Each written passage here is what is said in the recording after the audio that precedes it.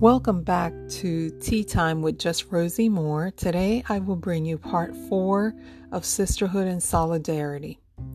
Yesterday I talked a little bit about what my purpose is for pageantry and why I do it.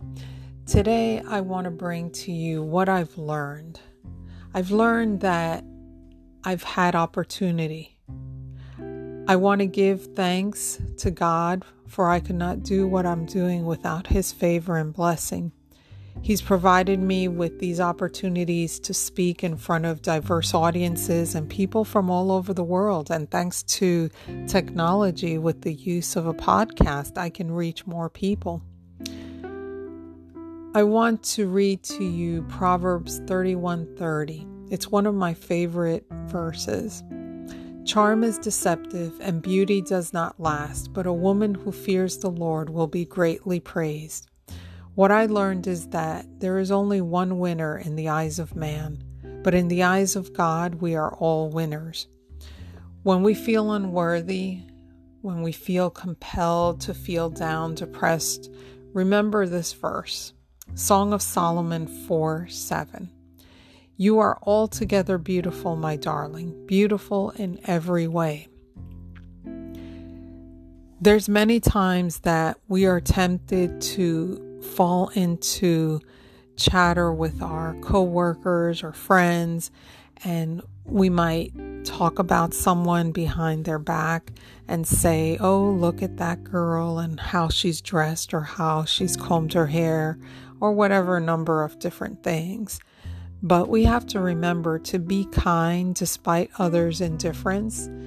In 1 Samuel 16:7, it says, But the Lord said to Samuel, Don't judge by his appearance or height, for I have rejected him.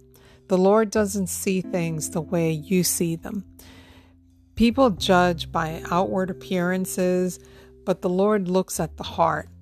It's easy for us to fall into that same treatment we receive from others, and although it hurts, and we want to hurt others with the same measure, we have to resist hurting others with criticism because of our own wounds. We will have great rewards as long as we believe God has us in His hands. Remember that in order to succeed with anything, you have to have faith in God and believe in yourself. You are stronger than you think. You have to be yourself. Don't be a carbon copy of anyone else. Be a testimony of what God's done for you and how He's turned your test into a testimony worth sharing. No one can ever steal your testimony because it is yours to share. I also want to leave you with Galatians 6:9. So let's not get tired of doing what is good. At just the right time, we will reap a harvest of blessing if we don't give up. That's another verse that I like. We are all very busy in our lives with family, friends, work, and church, although through the COVID-19 experience, we've been sheltered in and not had interaction with some of our family and friends. So I want to just say, take a look around your surroundings, everywhere you go. Be that woman who says, Lord, here I am. Use me as you please to do good for your kingdom and not my will. That should be our daily prayer, not only because it fulfills your need, but it also changes your appearance and your outlook on other people.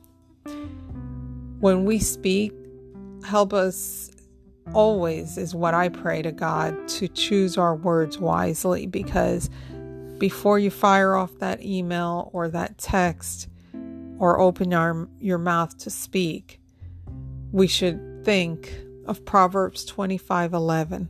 Timely advice is lovely, like golden apples in a silver basket. We need to be encouraging to our sisters and make a difference in the communities that we serve and that they serve, and be united to form a strong bond of women to make our voices strong. As the phrase says by Joanne Clancy, be the kind of woman that when your feet hit the floor each morning, the devil says, oh no, she's up. I want to thank you for the opportunity to bring you these 4 segments that shared a little bit about my testimony and how I overcame bullying and racism. Stay tuned for other episodes that touch upon different circumstances in my life, but can be beneficial for someone else's life.